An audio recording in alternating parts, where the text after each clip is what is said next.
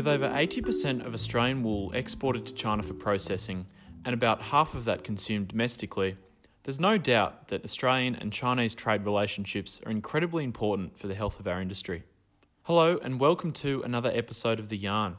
I'm Ben Madgwick, and this week, to highlight the importance of the relationships that we hold with China, we attended the annual Nanjing Wool Market Conference, where we chatted to a variety of exporters, buyers and Chinese processors to further understand the position of the current market and to better our understanding of global wool markets. Running for 31 years, the Nanjing Wool Market Conference aims to connect the supply chain and open lines of communication between buyers, exporters, processors and manufacturers. Problems are addressed and opportunities highlighted to ensure the ongoing effectiveness and efficiency of the middle of the wool supply chain. The conference forecasted positive gains across the market, which came to reality at the sales this week. As you'll hear later in the episode, the mood of the conference was rather confusing. However, near-empty, greasy wool stocks in China caused the EMI to gain 67 Australian cents in week 13 of sales following the conference. Warnings of demand remaining low kept buyers wary, and nearly all at the conference acknowledged the state of the global economy and attributed the current issues surrounding the Trump administration and Brexit. In the back half of the episode, we'll hear from Daryl Keese from Keese International on the state of the US wool growing and buying market. We'll also hear from Mariano Guerra from Lempriere SA, who will share his vast knowledge of the Argentinian wool industry and hear his take on the Nanjing Wool Market Conference. But first, let's cross to Joshua Lamb and Stuart Greenshields from Endeavour Wool Exports, who is joined by Madam Hu from Meritex China, one of the largest Australian wool processors in China. Here we are at the 2019 version of the Nanjing Wool Market Conference up in Qufu in Shandong Province in China. We're lucky to have with us today Josh Lamb and Stuart Greenshields from Endeavour Wool Exports and Madam Hu from Meritex, who's one of the largest agents through China. So I'll throw you back to Ben, and Ben's going to ask some stimulating questions. Yeah, so just off the bat, people have spoken about the realities of the market at the moment, and we'd just like to get your opinion on the conference and how you think it went. I think it should have been called the conference of confusion, because you've got people saying the market needs to drop another 200 cents. You've got other people saying it's going to go up 100. I think it just shows how lost the market is over the last few months, and we've seen big drops and we've seen big rises even within one day, and there's just so many nervous players in the sector at the moment, and no one's getting any clear signals downstream about where the market's actually heading. Do you think this conference has created some clarity, or do you think it's, is it still important for you all to meet here and talk to each other, or do you think it kind of emphasises the situation? I think it's very important that we get together like this for both sides of the industry and share more information like we've just done in the Wool Salon today. But I don't think it's given us any clearer picture where it's going. I actually think it's more confusion now than there was probably a week ago. So, Madam Hu, from the Chinese side of the conference, do you think the numbers are up or down this year? And if they're up, why? And if they're down, why are the people not coming? I feel among the clients, we know less of them are coming. Some of them are hurt deeply during this rise and drop, but fortunately, we are lucky to have been dealing with the best clients in China, and we hope can go through the toughness. Also, the next success, just like we are doing the success years ago. Now, Stuart, I suppose a lack of supply is starting to implicate over here. Now, how do you see you've travelled around a lot of mills this week, so how are you gauging the feeling of these Chinese clients about, have they got a real fear of supply, or what's your take on it? I think they are nervous about supply. I think most of them sold top stock the last 2 to 3 weeks and probably sold extra tops that they haven't got, so they need to replace. So I think there's some nervousness there that the market that it may get too dear again, and they've got no wool. So, I think they're a bit nervous, like everyone. A fellow exporter spoke this morning about the drop in supply from Australia and encouraged the early stage processors to pass on reasonable prices downstream to encourage farmers to stay in as they battle through the drought. Do you have anything to add to that statement? I think they're only going to pass on prices that they're getting themselves, and clearly downstream's still having trouble passing on better prices. And we're certainly not, at our end, we're not going to see anything better than what they're getting at their end. So I think it's difficult. I think Chinese are starting to understand now that supply is a major issue.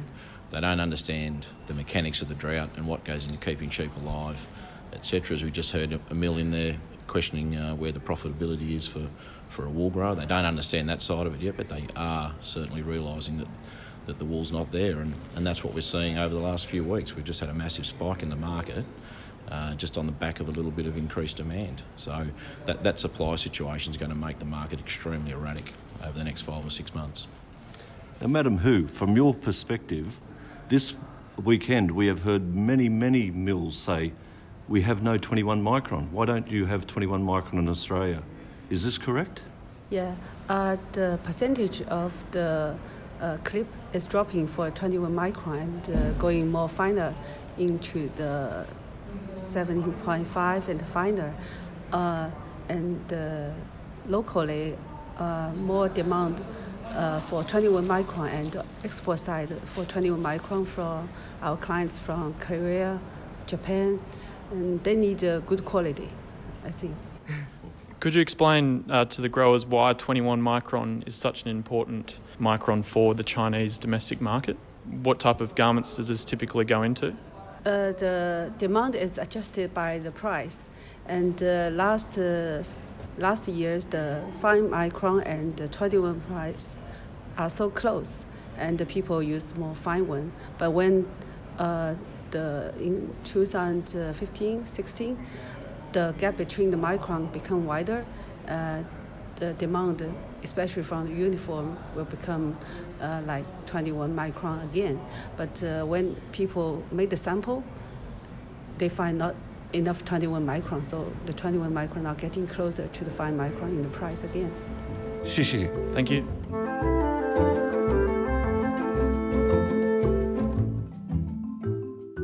I'm Daryl Keese with Keese International. As a little wool update, we've had a decent wool growing season. Texas had a very wet season, and we're very blessed. What growers we still have left. Wools were bright, good length, but a little coarser in micron. As far as out west, a little mixed conditions, some dry, some not. But our growers are kind of in the holding pattern on their selling right now, waiting for the market to rebound some. What's the primary breed in America, in Texas in particular? Or? Rambouillet. Okay. And then there's some, that's the main fine wool. The merinos, a few merinos, the Rafter 7 merinos are that bloodline is becoming more popular. And what microns would they be, Daryl? We go from the fine is basically around 18. The bulk of the wool is between 20, 22. Okay, and what's the perception of wool growing in the United States these days? Is it frowned upon? Is it better to be a cattle rancher, or what's the image on? Cattle rancher is popular. It's not as labor intensive. Yeah. Actually, deer farming for hunting is actually becoming more and more popular with the younger kids. That's interesting, yeah. And that's why Texas is losing a lot, because deer hunting is very big. Okay, and would you say that the price is the big determination of whether people farm, or is it that workload that goes involved with it's more of the labor. They blame it on predators and finding shears. Yeah. You can find a shear, and you need to work on predators, but it's work. The younger generations tend to gravitate to things easier. Right, and this, I know you're a regular here at the Nanjing Wool Market Conference each year. So how did you find the mood? Was it a bit down? All the Australians are saying it was a little bit down, but... Well, one of the only Americans here, so yeah, they were on us pretty good. But I'm hoping that gets worked out soon. I think it will. Okay. Both countries need it to get worked out. The Chinese seem to be a little pessimistic, but when they get that way, the market tends to turn around. So, my feeling. Great. Thank you very much, Darryl. Yep. God bless.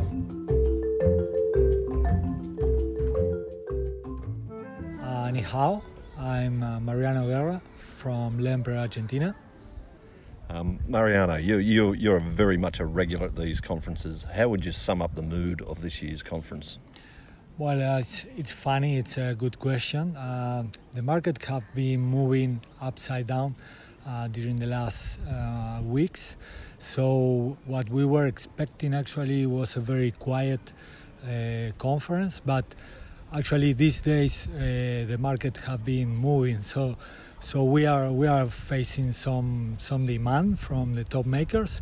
Of course, some of them are reluctant to buy any wool, but some of them they really need to get some wool for prompt.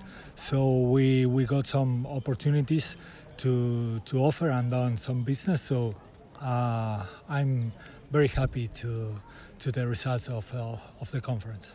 So in Argentina, how would you describe the type of sheep you have there, and what sort of wool is produced out of Argentina, and how much do you produce? We are producing 44 million kilos greasy, and we have been stabilizing the volume the last 3 seasons, so we are very happy with that.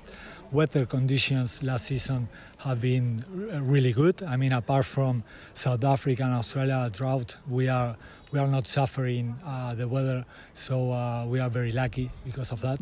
And what we are producing in Patagonia is the southern part of Argentina, and we are mainly producing merino and fine crossthreads. So merino, roughly speaking, mainly from 19.5 to 20.5, but we go finer up to 17.5. Not much volume, but also some merino in 21 to 23 micron. And fine crossthread, I would describe the fine crossthread in between mainly 24 micron to 28, and not much in the coarser side. Yeah, and each animal, say a merino around 20 micron, what would be the weight of wool that is produced off each sheep? Well, mainly the origin of the blood in Argentina is Australian, so there are different brands, different breeds, but mainly merino, the classic merino. There are some MPM, but mainly merino, we would say. Uh-huh. And we quite often see some farmers from Argentina come to Australia and buy rams, and they usually concentrate on the pole ram, the rams without the horn. Well, that's a good question. I mean, the pole is becoming more and more popular in Argentina lately. So the traditional merino, there are different lines in Argentina. So anytime you are talking to a farmer, depending on who are talking with, they are supporting the pole or the traditional merino. And in Argentina, is the wool farmer, are they considered, top class of society, or are they middle class, or?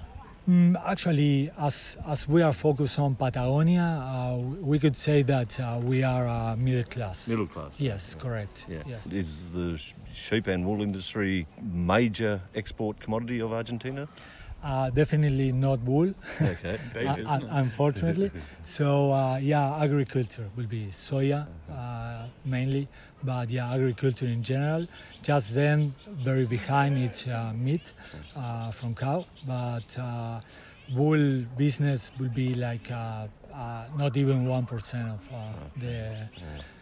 And so in the Patagonia district, and do they have auction sale, or how do you go about your business there? Yeah, we do not have any auction system like Australia, New Zealand and South Africa. So we actually buy 100% directly to the farmers. So it's a directly relationship, face-to-face. And what we do is to buy the clip all in at the farm gate. Usually those are the conditions. And could happen that some farmers could invite 3 or 4 different competitors to do a small private auction, but mainly we buy directly. For us, for Lembra Argentina, for example, we buy the same farmers every year, like maybe 70-75% of the wool we are buying consistently every year. Do you do most of your business to China, or do you go to other markets as well? We are mainly greasy exporters. Yeah. Let's say that we are exporting in greasy 80% of our production, and from the greasy exports we are exporting to China maybe 75% of our volume, and 25% to Europe. Okay. Well, Mariano, it's excellent always to speak to you up here. Xie. Xie to you, and thank you very much for the interview. Thank you. Well, that's it for another episode of The Yarn. Thanks for tuning in. If you'd like more information on the topics mentioned in this episode or others, please contact us at theyarn@wool.com. Now, please tell your friends and family about The Yarn and subscribe to the show on iTunes podcasts to ensure you're getting a notification each time an episode is released. Thanks again for listening, and we look forward to catching you again soon.